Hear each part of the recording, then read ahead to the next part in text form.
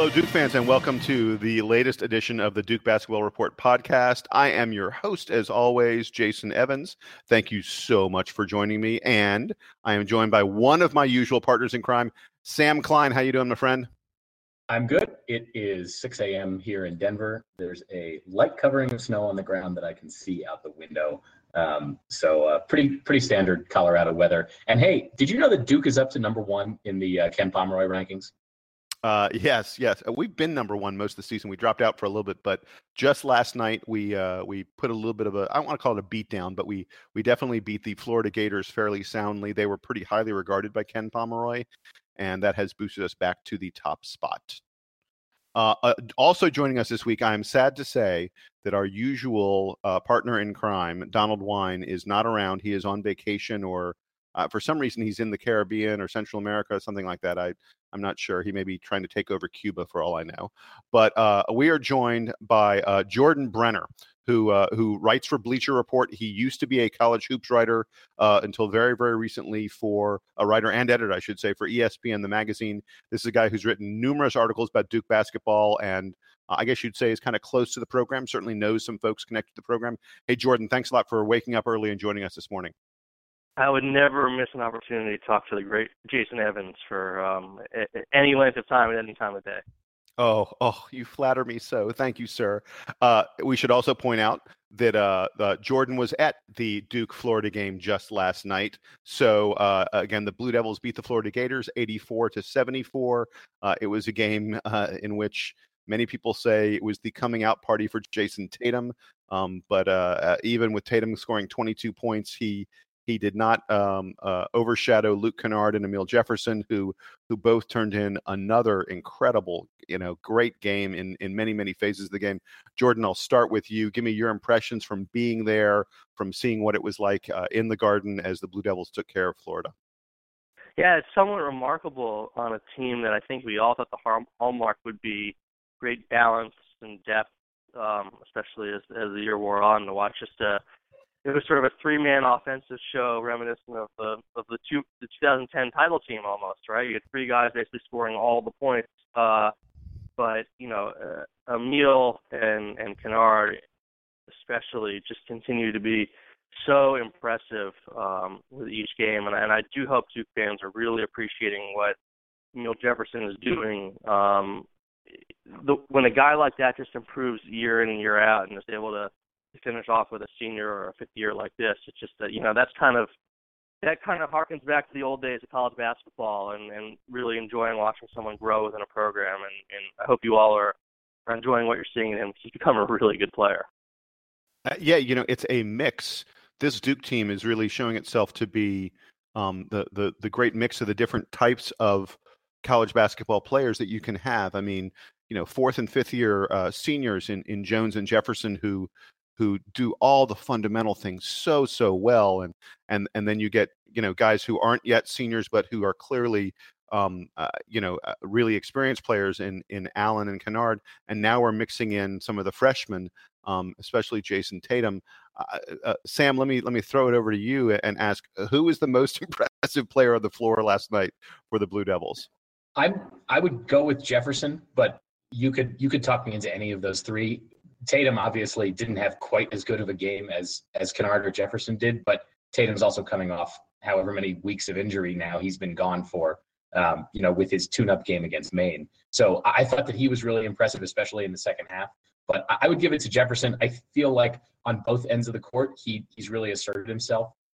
One of the things that I wanted to get into later, but I guess I'll mention now, when we talked at the beginning of the season about who's going to lead the team in various statistical categories, Emil Jefferson got a little bit of love, I think, from us for leading the team in blocks. He's got 22 already on the season, and his previous career high was 26. So he's been much more forceful on the defensive end. I think in years past we noted that he was good at guarding lots of different positions, but that there wasn't like one thing on defense he was really strong at. I think he's gotten much stronger on defending the post. He really shut down Florida's bigs yesterday.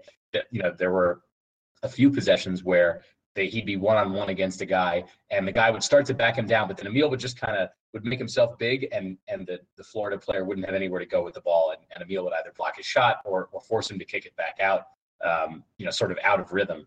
And so I think for that reason, Jefferson, because he can do it at both ends of the court, was really the most impressive player last night. Jordan, let me throw this one over to you. So last night, Duke really only used 6 guys. Chase Jeter got 1 minute. Marcus Bolden got 2 minutes. And Coach K, well known for having a short bench, and even when he has talented players over there, being reluctant to play them. Was this? Do you think this is a harbinger of what's to come over the rest of the season, or is it still a matter of he's trying to work guys in different kinds of ways and places and figuring out combinations because he's still dealing with guys coming back from injury or not yet come back from injury?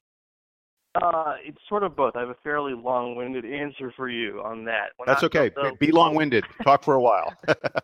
So the last piece I wrote ESPN before I left on Bleacher Report was actually I was a Duke story. I was down in Durham in October, took in a couple practices, and then wrote about the team for the MAG season preview, and I really focused on the size and depth of the team. But part of what I mentioned in the story is obviously, as you mentioned, Coach K does tend to like to get down to 7, 8 guys. With most teams, there have been exceptions in the past, and obviously sort of has a preference for maybe playing small and switching up screens, and you could see the possibility was there with this team for 2 reasons. One, obviously the bigs are young and haven't been healthy, and 2, he had 6 really good perimeter guys, and anyone who thought Luke Kennard before the season was going to get lost in the shuffle somehow was out of their mind. And he's always going to find a way for guys who can play, and all these perimeter guys can play.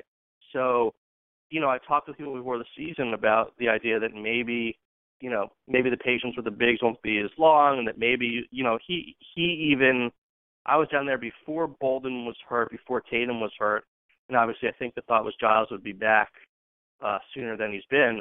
But even then, Coach K was talking about even being able to slide Emil to the 5 and Tatum to the 4 and switch off screens. So it's not like we didn't see any of this coming. Look, Bolden, when he's healthier and the rust is gone, is going to play. You're not going to see 2 minutes, 2 fouls from him. That's not going to happen. He was really impressive when I was down there in Durham. He's got good feet, good hands, really good touch around the hoop with both hands, and he is something. With all due respect to Emil Jefferson's newfound shot blocking prowess, he is a legit rim protector. So it's just going to take time with him. Jeter is the big question mark for me because he had a really good summer and fall. Was playing really well in practice. How do they find time for him though? There's just that's the question. Yeah, I don't know how other than blowouts, and I think there are going to be some blowouts. But continue. Sorry, I just don't know how they find time for Jeter this season. Well, the bigger thing is not how do you find time for him if you have a healthy Bolden and Giles. The concerning thing is how are you not able to find time for him now, right? If he were playing as well as I saw him this fall, and as well as they thought he was playing in practice and was really going toe-to-toe with Bolden every day, he wouldn't be getting 1 minute in a game like this. I think pretty clearly he hasn't played as well in games so far this year, and he looks like a kid who maybe the confidence sort of wavers when things start to not go so well. But, yeah, I would be concerned that there's not the trust right now to have him on the court in these situations, and I think probably that injury set him back a little bit.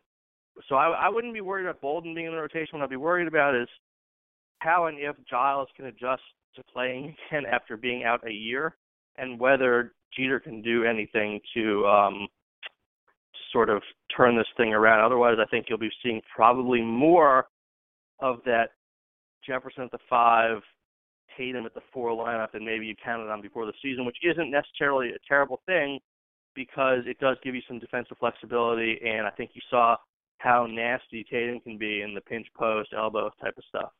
Oh God, yeah.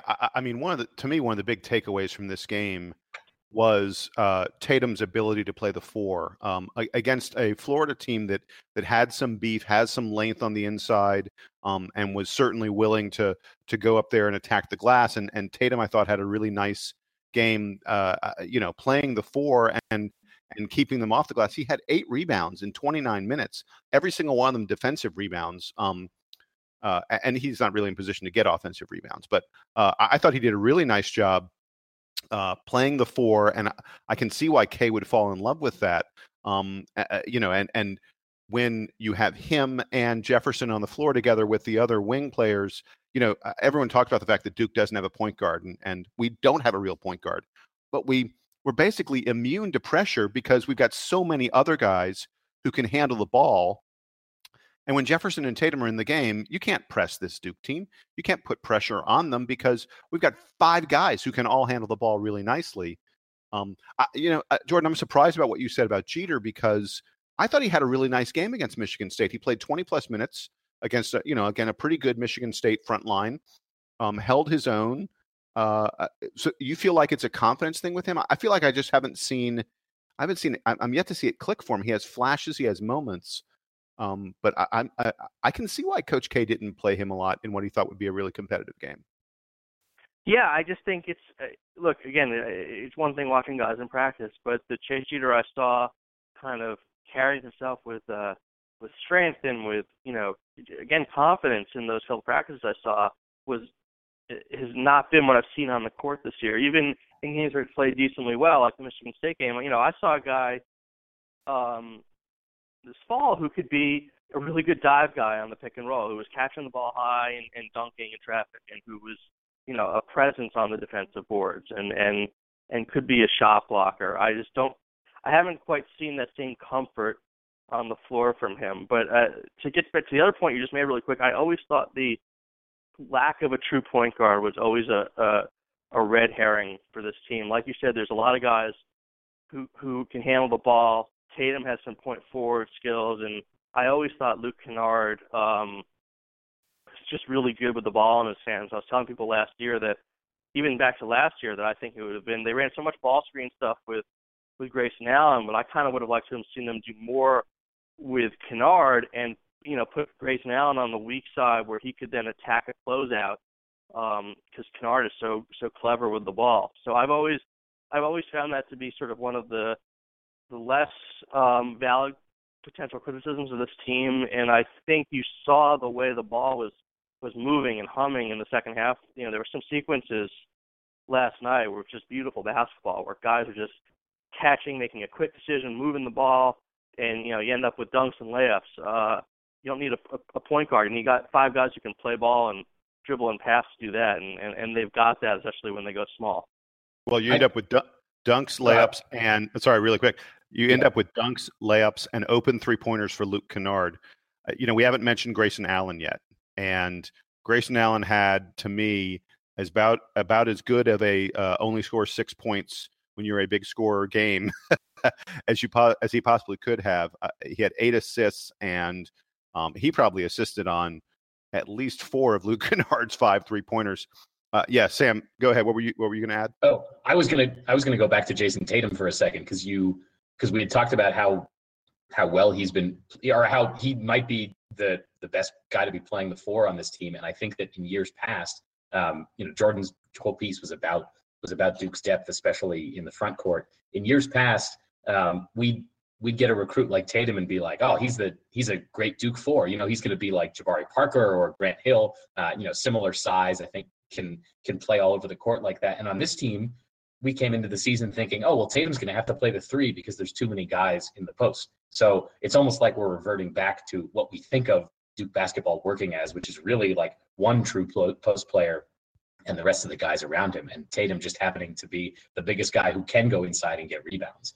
So he is really a Duke 4, more so than he's a 3, even though we wanted to pigeonhole him into this role. I guess I wanted to follow up with you about Grayson Allen and just agree that, he has struggled shooting the ball, but otherwise seems like he's adjusting well. You don't see him upset about, at least on the court, about the fact that Kennard has really taken over his role as the lead guard on this team and has scored most of the points. So credit to Grayson Allen. I do wonder if maybe he regrets not leaving for the draft this year, just because he's being overshadowed by other players and isn't having maybe the best version of himself out there. But but to his credit, has been a real team player about it and appears to be, rolling along right with these guys as they're beating good teams. Well, to be fair, the guy is clearly hurt too. I mean, right. I don't know how many times Coach K has to mention this toe injury before people recognize and just watch him for 5 minutes. He's not himself. He's a terrific shooter, as my friend Jay Billis likes to point out in podcasts. But the guy, sort of made his mark going to the basket, and that explosiveness, that final step to elevate and get to the rim and score in traffic, that's not there right now. It's not hard to see. So I think he's doing what he can with what he has right now. But if this toe injury is really a problem and it's the type of thing that would respond to rest, I'd consider shutting him down for a couple of weeks now that you've got Tatum, got Bolden back, and getting him well for ACC season, because I think you'd rather have a peak Grayson Allen for the games that count than one who's dealing with this lingering toe injury all year. But again, I am very far from a doctor, so I'm not going to sit here and tell you that it is the type of thing that's going to respond to a couple of weeks rest. But I'd be curious to know if that's the case. And he doesn't strike me as the sort of player that is going to respond kindly to being told to rest unless he's absolutely told he has to, right? Yeah, but I don't think there's a problem in the Duke program with Coach K telling you what to do. So no. Just that Grayson Allen would rather be, if nothing else, he'd rather just be driving aggressively to the rim than doing just about anything else on the court or for the program. So no, I'm not worried about him being a rogue player. Just that his basketball preferences don't line up with sitting on the bench. Yeah, I'd say that's fairly common in most players. Hey, Jordan, really quick, do you feel like Grayson Allen has so far this season hurt his NBA stock, or is there a real understanding of the circumstances he's been under from an injury standpoint? I haven't spoken to any scouts or GMs since the preseason when I was writing the preseason piece, because it's just so early to be, I'm not really checking up on anyone's stock. I would think that if this injury is sort of as significant as they're saying, most pro people would understand that and just would want to see him then when he's healthy again, and just to sort of cross-check and confirm that this is just sort of injury related.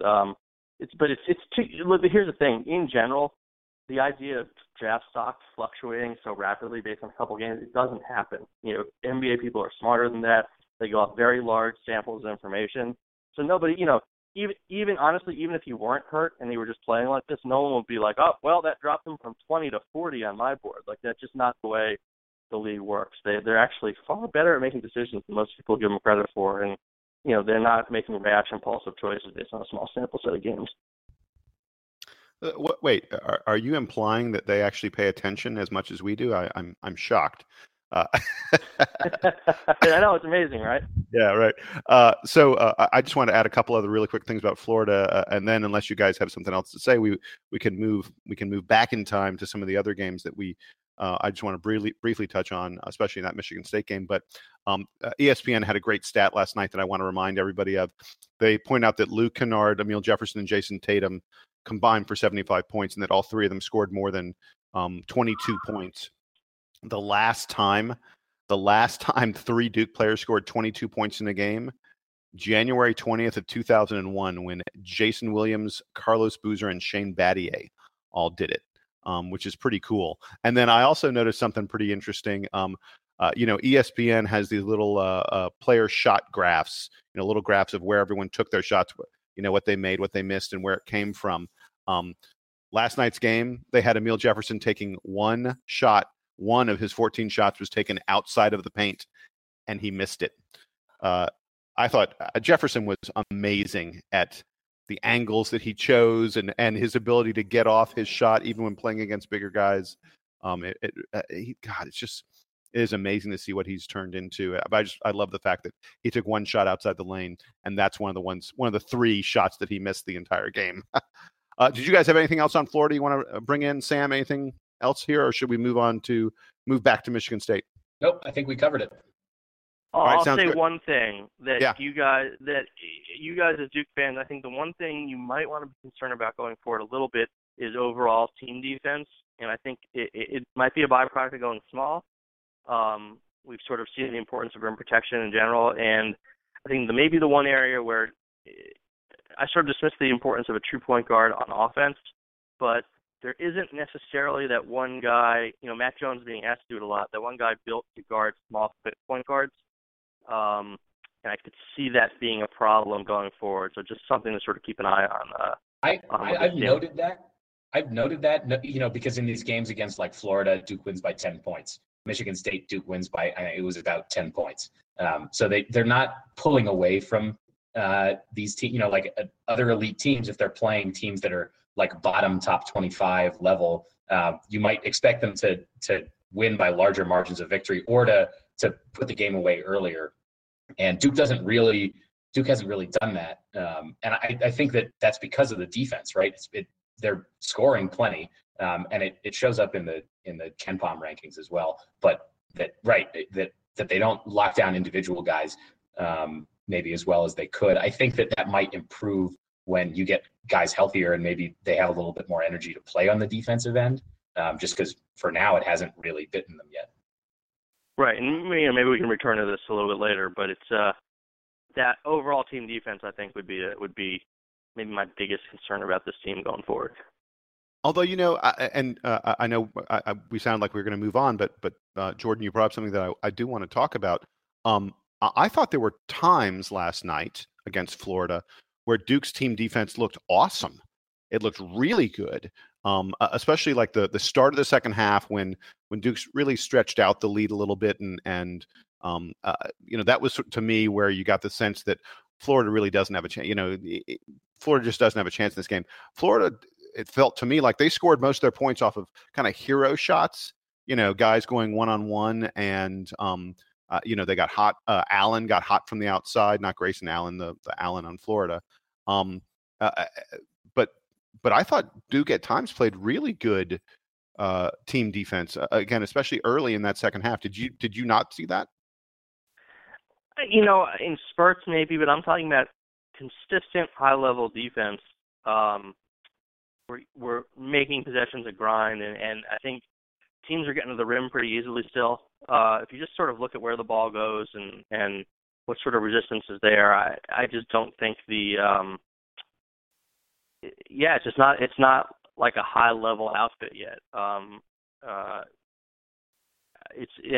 quite frankly, it hasn't been for several years. Duke's staple had for so long was pressure defense and creating offense, but this team has been for the last 5-6 years. It's been about incredibly high level offense and defense that at times can get by and at times killed the season, with the sort of exception of the last month or two of the championship season in 2015. So I don't know. A few possessions here and there against Florida notwithstanding, I think there are still issues that may or may not just be fixed by, healthy Bolden, healthy Giles in the lineup, and freshmen, becoming comfortable in the system. But again, it's definitely something to keep an eye on. Yeah, I mean, a lot of it's probably a function of how long these guys are in the Duke program. It takes time to become a good team defensive unit, and you don't get a lot of time with guys who are, one and done, the way so many guys are at Duke in recent years.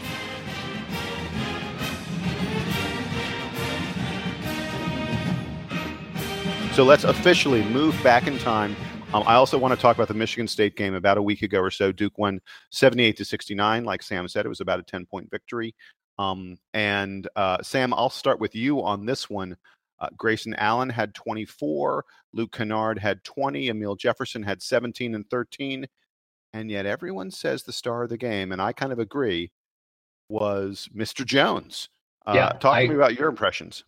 That was going to be my one point that I wanted everybody to remember, was how much Matt Jones frustrated Miles Bridges, the star freshman for Michigan State. Even though Bridges is a few inches taller than Jones, Jones was on him most of the game, and as Jordan pointed out, he's probably the best perimeter defender on this team.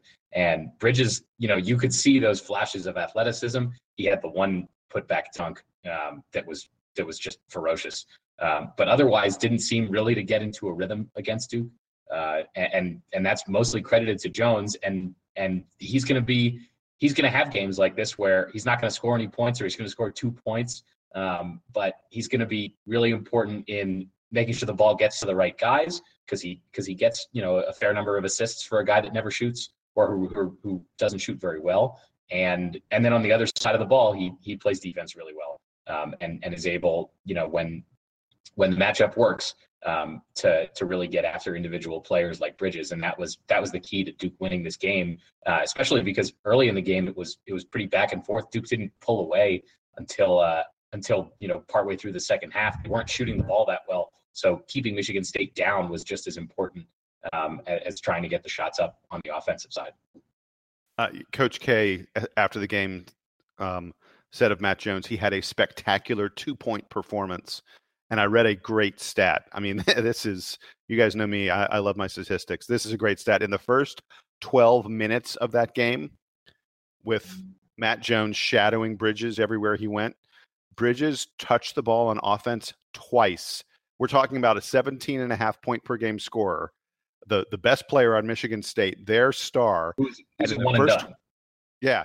In the first 12 minutes of the game, he touched the ball twice. And one of the times he touched it was because he got a steal on the defensive end and he was able to take the ball up the length of the floor.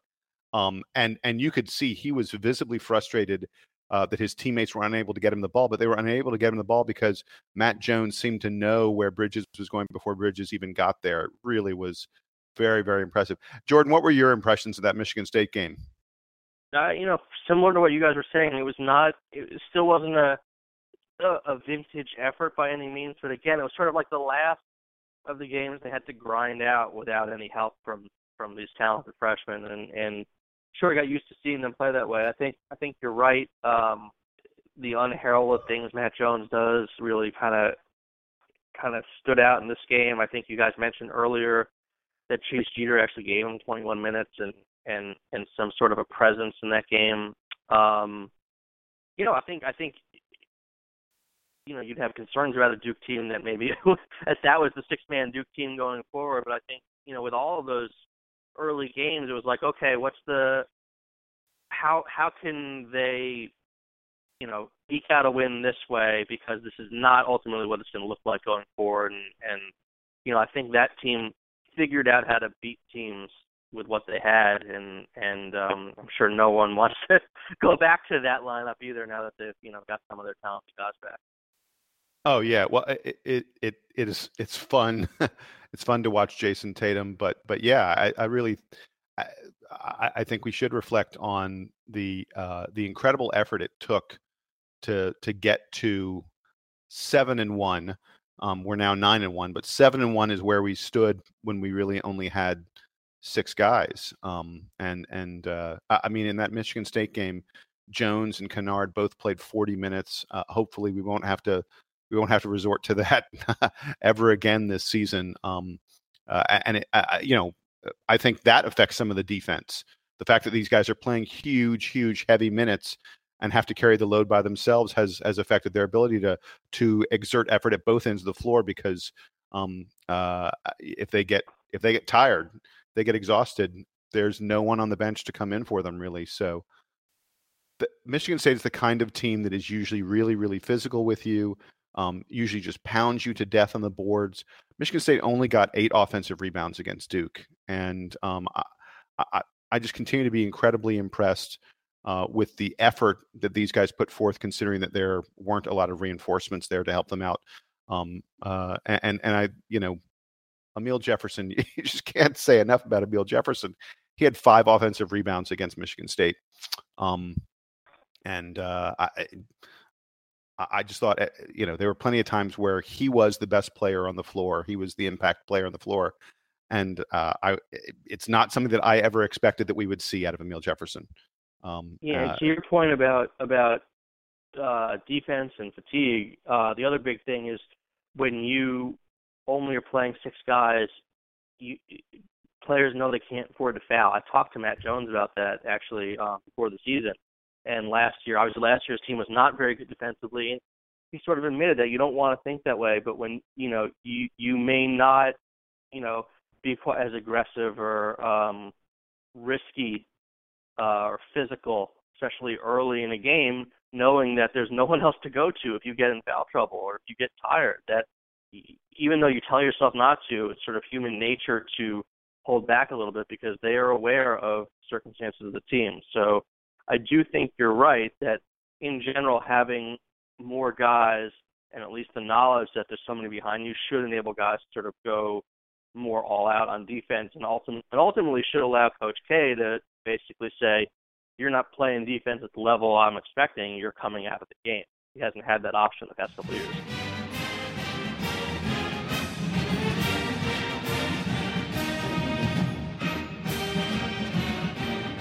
So I want to quickly, there was a game in between Michigan State and Florida. We played the Maine Black Bears, a really interesting game because it was the first time we got to see Jason Tatum and Marcus Bolden in Duke uniforms playing in a regular season game. They, of course, suited up in the blue-white game earlier this year.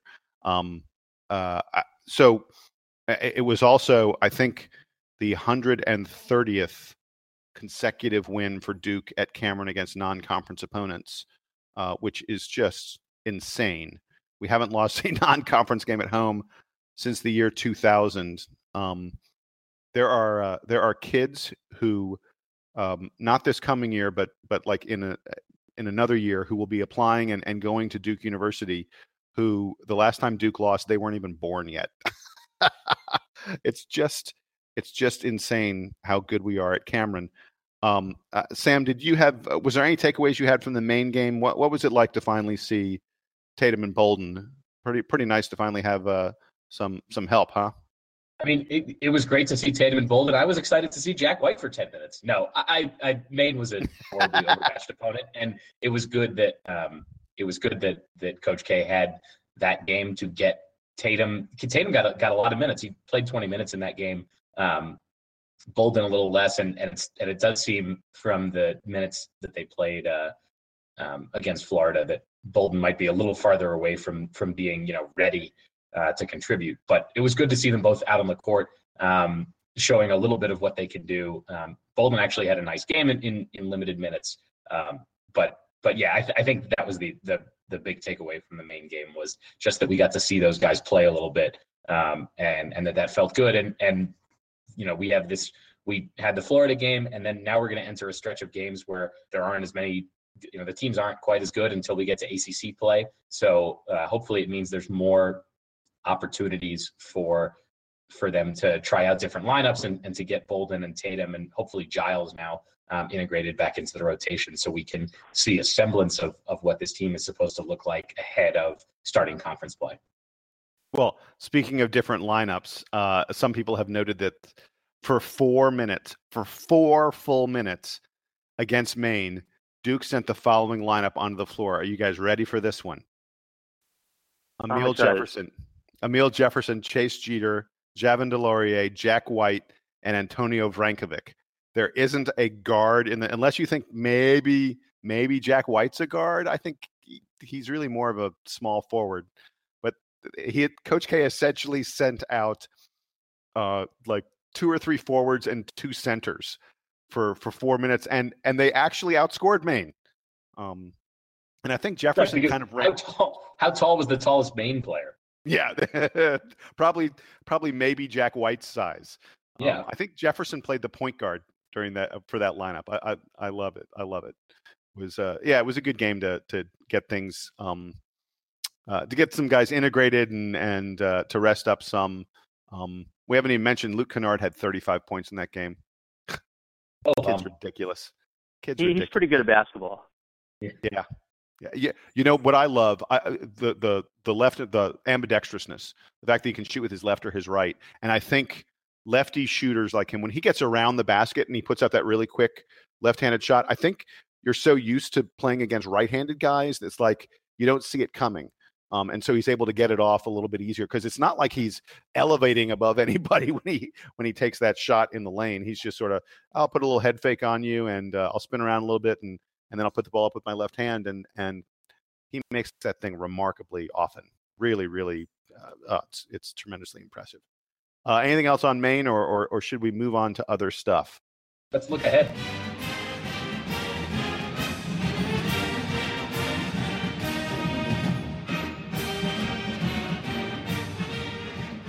Let's look ahead. Sam, we have UNLV coming up this weekend. This is not Jerry Tarkanian's UNLV, is it? No, it's Jordan, am I saying this right? Is it Marvin Menzies? Is that his name? I believe so. Yeah. It's Marvin Menzies' UNLV team. And no, they're not a whole lot like Jerry Tarkanian's UNLV. The UNLV program has had a little bit of turbulence the last year. They fired Dave Rice a little less than a year ago, installed an interim coach. Then they hired Chris Beard, who was the head coach of that Arkansas Little Rock team that was so exciting in the tournament back in March. And then less than a month after they hired Chris Beard, he left to go take another job. So they had to hire Marvin Menzies. So now they're on their fourth coach in under a year, or fourth coach in, it took all of about 5 months to have all these guys in there. And under Dave Rice, UNLV's success was mostly due to having really high-level NBA prospects who came in and would only play 1 or 2 years for them. Going back, they had Anthony Bennett a few years ago. They had Christian Wood and Rashad Vaughn in the 2015 team, and Wood was also on the team in 14. And then last year they had Steven Zimmerman, who's now in the league. UNLV doesn't have any of those top-level recruits anymore. There are no RSCI top 100 guys on this team, and it shows because they are 5-3. They've lost games to Alabama and TCU and Bobby Hurley's Arizona State squad, and their only wins are against directional schools and schools in the California public school system. So no wins that are not Berkeley or UCLA. So no wins over major teams yet. They're 185th in KenPom, and they run a lot of guys. They have kind of a deep bench. But it doesn't seem to be paying off for them. So their best player is Jalen Poyser. He's a 6'4" point guard, sophomore. He's averaging over 17 points a game, and close to 4 assists a game. So he's talented enough to be the best player on this team. And then they've got a good big man in Dwayne Morgan, who's 6'8", and he scores 10 points a game and gets almost 8 rebounds a game. I don't expect Duke to have a ton of issues with this UNLV team. The game is in Las Vegas at the new, I believe, is it the Oracle Arena? At the new arena in Las Vegas. It's T-Mobile. T-Mobile, right? Yeah, T-Mobile Arena. It's the arena that they're going to use for the hockey team. So they're playing this game there, and then I think they're also playing Kentucky. UNC is going to be there the following weekend. So they're trying to get major events in there, but it's not UNLV's normal home court. They play in the Mack Center on campus, which isn't that far away, but is a smaller, more intimate venue. This is a big, NBA, NHL sized arena that they're going to be playing in. Certainly an atmosphere that Duke is used to playing in, having played a few games so far this year at Madison Square Garden and in years past. In like the United Center and places like that. So I don't expect Duke to be overwhelmed by that. Although I don't know how long it's been since Duke had to play games out in the Western time zone. So there is going to be a little bit of adjustment perhaps for this team because normally they stay home and when they play on the road they're playing in New York or they're playing at other ACC schools. And I would just note as a personal thing, I really wanted to go to this game because it's one of the most convenient Duke games that I'll probably ever get to see, but couldn't make it happen this weekend, unfortunately. Have either of you guys watched any of UNLV this year and have any comments about them? I have not, but I did watch Arizona State last night. They looked terrible, not very good. and Arizona State beat UNLV by 24 points. So, right. And most recently. There's that. So, yes. Yeah, I haven't seen UNLV play at all. Sometimes if there's an opponent coming up who I think really can challenge Duke, I'll try to make an effort to see a game. And I think UNLV is not a team that can challenge Duke at this point. I would expect, look, if Arizona State beat them by 24, you would expect Duke to spank them pretty hard because Arizona State's not that good a club. And UNLV has absolutely no impressive results, and they're in the 180s in Pomeroy because they're not good. So I didn't bother. UNLV, the name sounds great, but I don't think they're much more than a name at this point. Well, and it is a little bit of a weird scheduling spot for Duke because They were in New York, obviously, this week. They're going to presumably come home to Durham for a couple of days, then fly out to Las Vegas, and then the week after is final exams.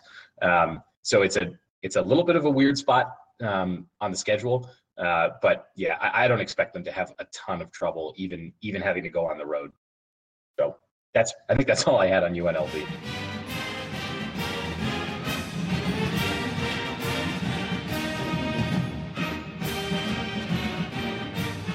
So earlier we mentioned that Jordan Brenner was with ESPN, the magazine, for a while, and is now with Bleacher Report, and he's someone who's written numerous articles about Duke basketball. I want to take a couple minutes on the podcast now to really dig into Jordan's mind. Jordan, you've been a fan of college hoops, but also a member of the media who got to get close to some programs, especially to the Duke program. What kind of stuff did you see and learn that would surprise the fans? Just covering the games, or yeah, or anything that we might not expect as fans that you happen to come across, things that you're allowed to say.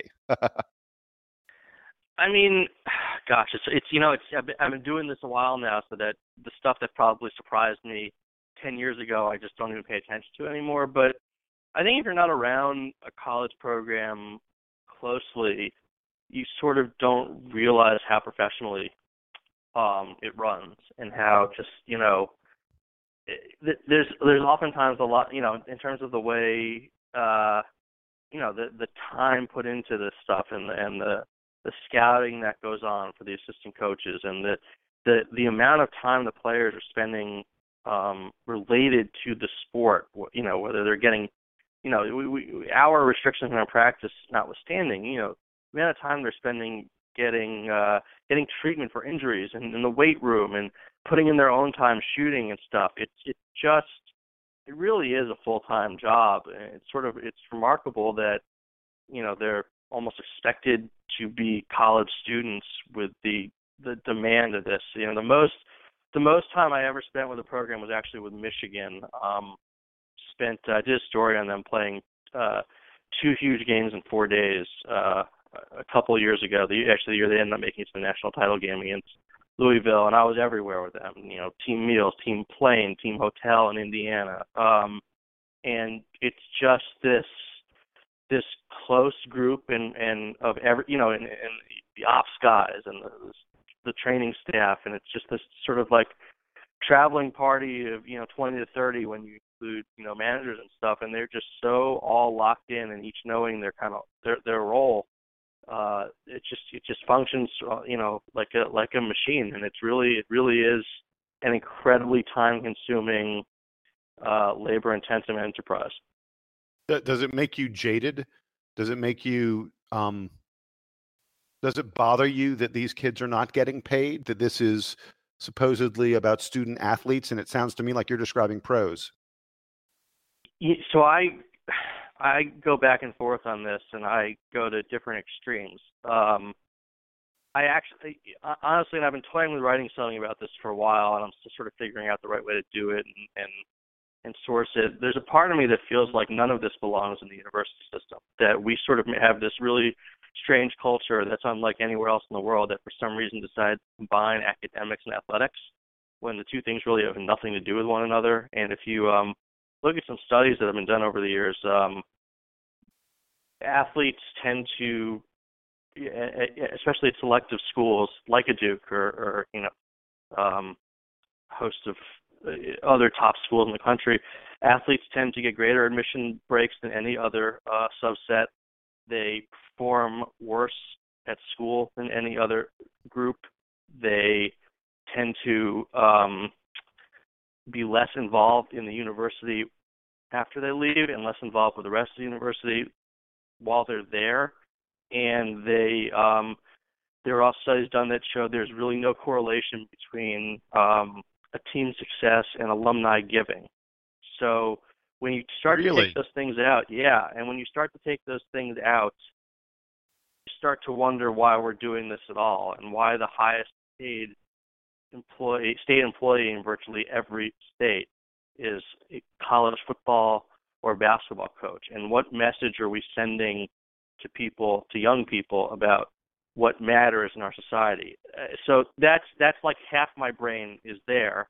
The other half is, this is a free market. We have chosen as a society to prioritize these things, and we are spending tons of money to watch these games, and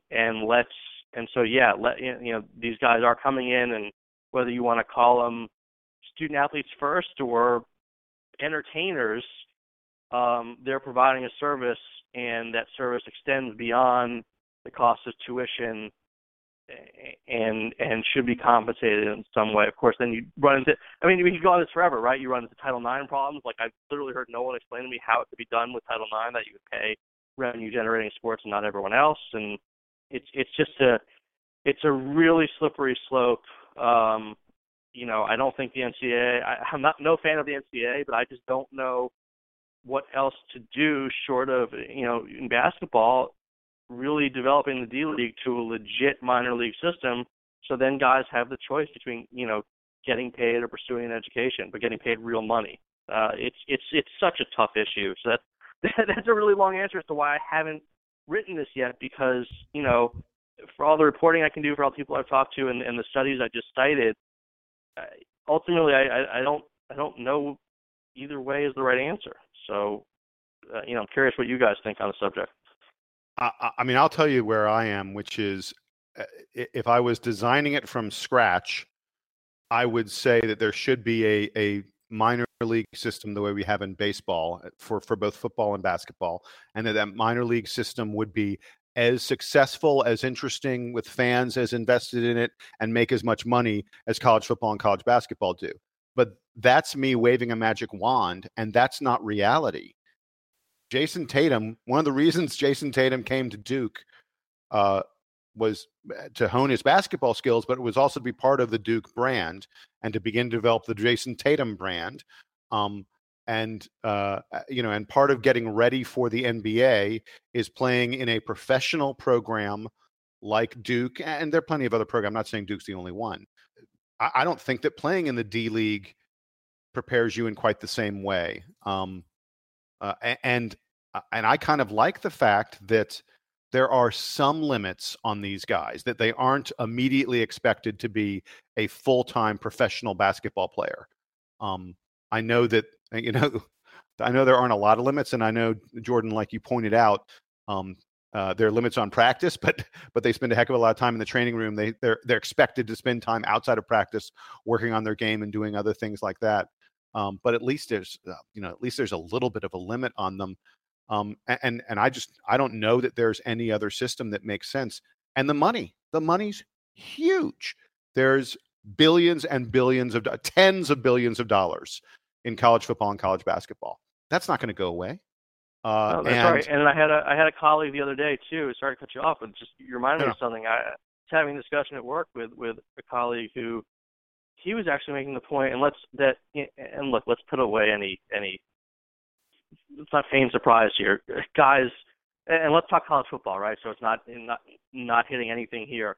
Guys are getting paid all over the place. Okay, let's be real about this. All right, and his point was, he kind of likes that system because it's going around some of the tricky issues I said we had to navigate, and there is sort of a market value based system that if such and such a program thinks you're worth this, then you're getting this amount of money, and if such and such a program thinks you're worth that, and you're getting worth that amount of money, and the guys who really have a future playing this professionally are earning their worth, and the other guys can still get their college degree. Now, I was largely disagreeing with him, but it was an interesting defense of sort of the underground market, we'll put it that way. And again, like anyone who thinks that like, I don't want to say every program, but if anyone who thinks that like top players at a lot of places in top sports aren't getting paid, you're just oblivious. And it's just, unfortunately, it's just an impossible thing to prove, which is why, I could feel the follow-up question, why isn't this reported on more often? It's so hard to prove. And then I would also say that the people in best position to report on this are local media.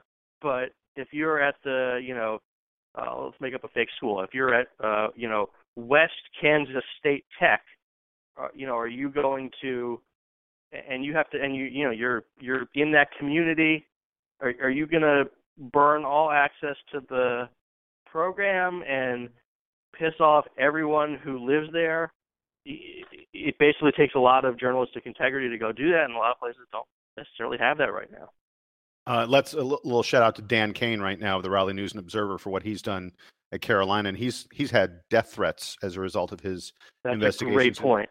Yeah, and by the way, it's worth noting Dan Kane was not the Carolina beat reporter. He was not a sports reporter. He's an investigative reporter.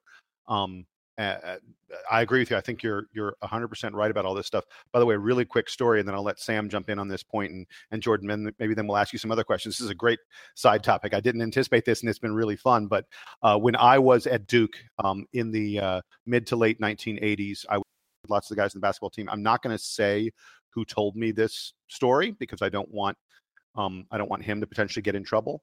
But a prominent member of the Duke basketball team, a guy who had been a McDonald's All-American, was a very close friend of mine, told me that when he was being recruited, a certain other very big school, Syracuse, I'll go ahead and say Syracuse, what the heck? Syracuse offered him $10,000 to come play there. Now, this was in the mid-'80s. The amount of money in college basketball was probably a fraction, maybe a tenth of what the money is now. Inflation, everything else. If he was offered $10,000 by Syracuse, he ended up coming to Duke. He said the money didn't matter to him. He wanted a different experience than what he would have gotten at Syracuse. And he was very happy and very successful at Duke. But if he was offered $10,000 in 1987, I can't imagine what these guys are being offered today to play big-time college basketball, big-time college football. And I'm not saying that Duke does the offering. They might. I don't know. I don't have personal knowledge of it. But Jordan, I bet that story doesn't surprise you one bit. Well, especially because you've told it to me before.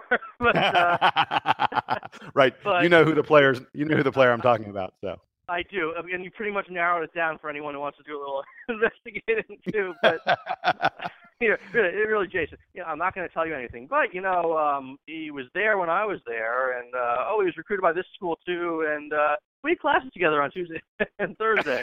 No, but his name rhymes. Anyway, don't. Yeah, I'm not going there. But look, I will say this: like, not everyone pays. Not everyone has to. Because there's a certain threshold of a program where you're so successful that there are other reasons why a kid would want to come play for you other than to get paid money. And not every recruit is looking to get money. It's not necessarily, it's not a 100% thing. And so, are there places, elite programs, and I'm purposely leaving out names here because I don't want anyone to think I'm talking about anyone in particular. But are there places that can do it without going that route? Yeah.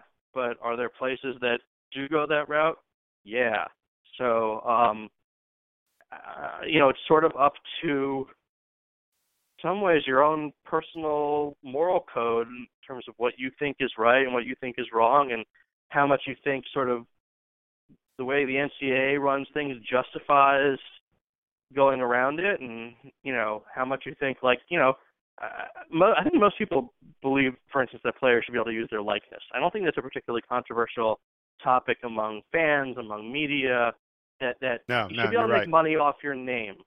So the question is, if you think that's just patently unfair, they can't do that, then does it bother you less if a booster is lending him a car for free, or is finding a way to funnel money into the family or something like that, because they're getting screwed on one end, so who are they hurting on the other? I really don't want to pass judgment on that front, and sort of would ask you guys and your listeners to kind of come to those conclusions on your own. But it really is a fascinating sort of culture and world where this exists, and I just come back to it's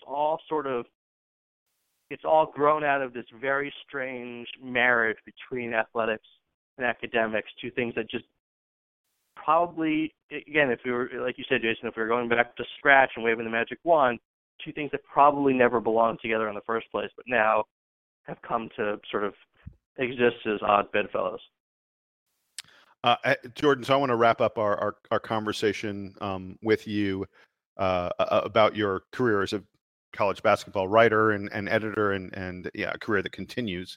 I want to talk about Giant Killers because this was the thing you really did at ESPN much of the time while you were there. You looked for teams that might surprise folks by knocking off one of the big giants like a Duke. Tell me about that and what do you look for in an upset? Because to be honest, I think Duke's likely to be favored in 99.9% of their games going forward, if not 100%. So this was it's kind of a funny story how it started. I was our NBA editor at the magazine before the magazine moved to Bristol in 2011. So, but I always sort of dabbled in college basketball too. And one point, one of the other editors came up to me and was like, "Hey, Brenner, figure out a way to predict who gets upset in the tournament." And what I tell people is like, "Yeah." My response was, "Yeah, if I could do that, I'd be in Vegas right now, not in this newsroom." But I'm numerate, but I'm not someone who can run his own regression analysis and stuff like that. So I sort of had the right idea and didn't really necessarily know the best way to execute it, which was to sort of look for patterns among teams that had already pulled up upset. So I took this very rudimentary math and kind of looked for some commonalities, and came up with this very basic list of criteria that tended to produce upsets. And then lo and behold, the system sort of targeted George Mason in 2006 as a potential giant killer, and that sort of Final Four run kind of sold the project. And from there, it was just about first it was bringing on Peter Keating, my buddy, and our one of our columnists who actually can run a regression analysis, and putting better math involved. And now we actually use a team of professors. Well, I can't say we anymore because I've left ESPN and my baby is gone. But we had used a team of professors at Furman who did all this crazy advanced math that I can't even do. But I would interpret the results, and basically they showed the big lesson of giant killers that teams that play a high risk, high reward style tend to pull off more upsets. And the theory should make sense to anyone, because in the tournament, it doesn't matter if you lose by a point or 30. You're not trying to impress anyone. You want to win the game or you're done. So doing things like shooting lots of threes, playing pressure defense and trying to force steals, going hard to the offensive glass and generating extra possessions, those things are extremely important to generating upsets. And then, top teams that don't do those things well, that don't guard the arc, that don't take care of their defensive glass, that don't generate extra possessions of their own, leave themselves more vulnerable, because it's a pretty tried and true thing in basketball or any sport really. The more simply the more chances you have, the more possessions, the less efficient you have to be. And the fewer individual skirmishes, so that's why a slow pace is favored for an upset. The fewer individual skirmishes that an underdog has to win, the better their chances are as well. So it's been a really fun sort of 10-year project, and we ended up getting our own TV special a couple years ago where it was me and Peter and Seth Greenberg and Shane Battier on the set, and it really sort of took off. And it's probably the thing that and the Bristol cafeteria are probably the things I miss the most about being with ESPN, but it's in very capable hands with Peter going forward. Well, it's really cool. So what you're saying is look out for the teams that shoot a ton of threes and crash the boards like crazy, teams that it looks like, oh, yeah, you might beat them by 30 or it might be a close game. Yeah, turnovers, offensive rebounds, threes, those are the biggest areas of variance in the game. So, yeah, I mean, there'll be plenty written on that in the GK blog going forward. But if you're starting to study teams that look like they could be, Cinderellas a few months from now, those are some good things to look at. And if you want to find some top teams that look vulnerable, like Georgetown always had a profile that looked this way, and sure enough, they've been just destroyed by giant killers repeatedly in the tournament. It's a good thing to look at. The interesting thing is Duke traditionally is projected as very historically safe, which is why the Mercer and Lehigh games, which I know you're really happy with me to bring up, were really upsets, because they just didn't, even our model didn't rate them as remotely high chances of happening. So, Duke tends to play a style that particularly in shooting threes and guarding the arc and winning the turnover battle, tends to make them safe against underdogs. So it was those games were very surprising, not just to fans, but to spreadsheets as well. Well, I'd hope that you had come here and explained to me that it wasn't possible for Duke to get upset, but I'm really disappointed in you, man. Yes, well, you've seen it, sadly, quite a bit recently. I have.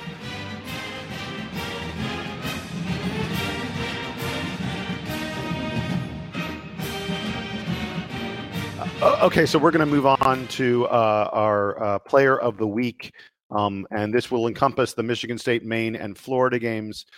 Sam, I will start with you. Who was your choice for player of the week? And you really only have two choices.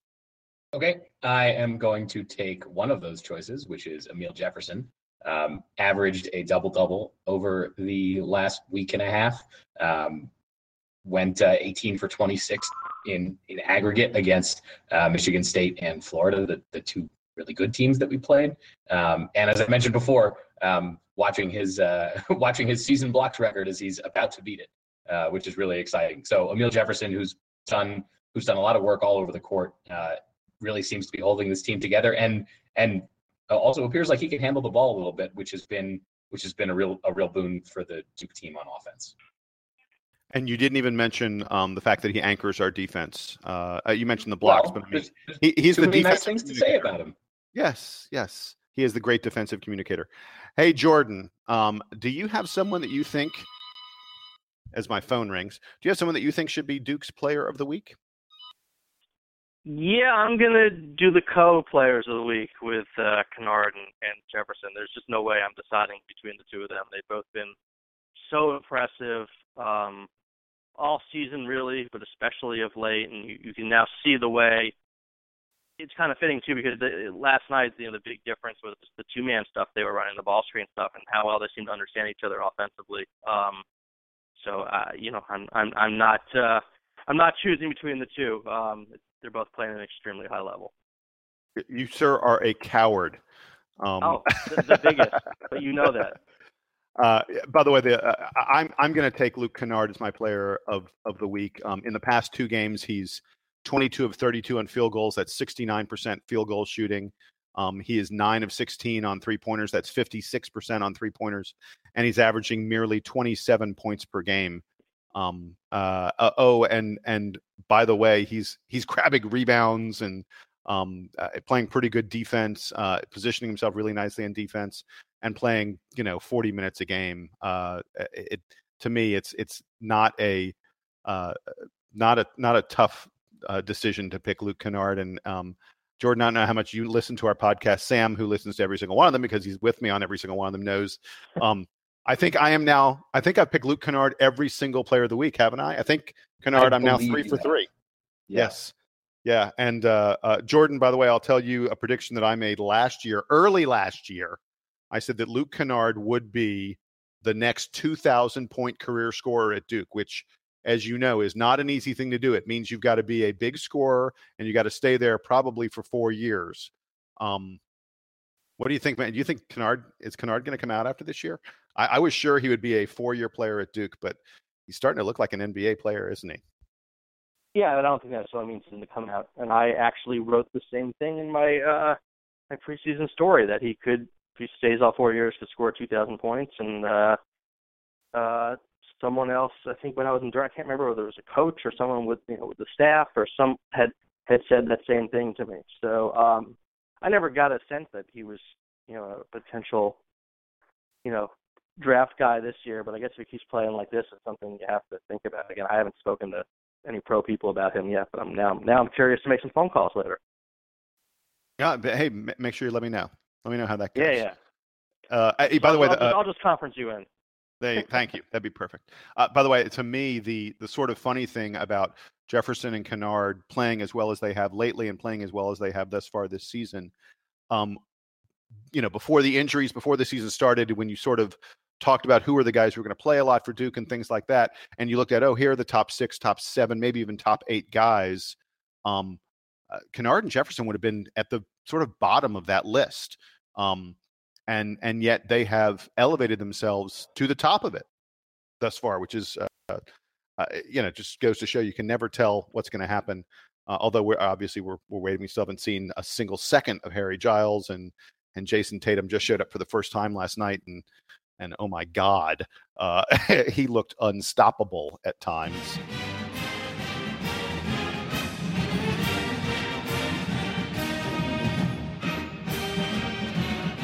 Anyway, okay, so we will move on to the very end to our parting shots. Sam, I will start with you. Give us your parting shot as we wrap things up here. Sure. I went to a Duke alumni holiday party the other night at the Colorado Governor's Mansion, which was really lovely. And I just wanted to say that I had a great time. I met one podcast listener and talked to a few other folks who I know through the whole Duke basketball community. So it was just a really, really lovely time. So shout out to, I don't think anybody who put on the event listens to this show, but if they do, shout out to y'all for doing a great job. Jordan, do you have a parting shot, or you said you weren't sure? You weren't even sure what the heck parting shot meant. My parting shot is just I am so thrilled that I could join you, Jason, on this podcast, and get up nice and early and get to work a little bit late just to spend this time with you. So thank you for the opportunity, and I do hope you'll have me back sometime. We would love to. You've provided some excellent insight, sir. Thank you very much for that. You are so kind. Usually when you and I talk, it's over Google Chat. So this was a nice change. My parting shot is a tip of the cap to Klay Thompson of the Golden State Warriors. He did something truly, truly remarkable. He scored 60 points in 29 minutes the other day. He is the first player in NBA history to get 60 plus points and play less than 30 minutes of a basketball game. But there were a couple other stats I want to just point out. Again, I've said this before. You guys know me. I'm a stat head. I love stats. Klay Thompson dribbled the ball. Klay Thompson dribbled the ball a total of 11 times, 11 dribbles to get his 21 field goals. He also had the ball in his hands a total of 88.4 seconds in the entire game. Some guy at SportsView or something like that came up with that. He had the ball for 88 seconds in the game, and he scored 60 points. Klay Thompson is the ultimate catch and shoot ball player in the NBA. And I just thought those stats were unbelievable. The fact that he scored 60 points on 11 dribbles and 88 seconds. It's crazy. That's absolutely insane. Totally nuts. Yeah. So my parting shot is a tip of the cap to Klay Thompson and to the Golden State Warriors for they're playing pretty good basketball right now. So that's all we got for you this time on the DBR podcast. Again, a big thanks to Jordan Brenner of Bleacher Report, formerly of ESPN The Magazine, for joining us. My buddy Sam Klein out there in Denver, Colorado, who got up really nice and early to join us on this podcast. Duke has UNLV coming up this weekend. I don't think we'll do another podcast after UNLV. We'll probably wait a little bit. The team's about to go on a bit of an exam and a Christmas break, and we'll find time in there someplace to get back to you guys, to you folks, all 8 of you who are listening out there, and have another podcast. But for Sam and Jordan, I am Jason Evans. Thanks a lot for joining us, folks. And Duke Band, it's your turn. Take us home.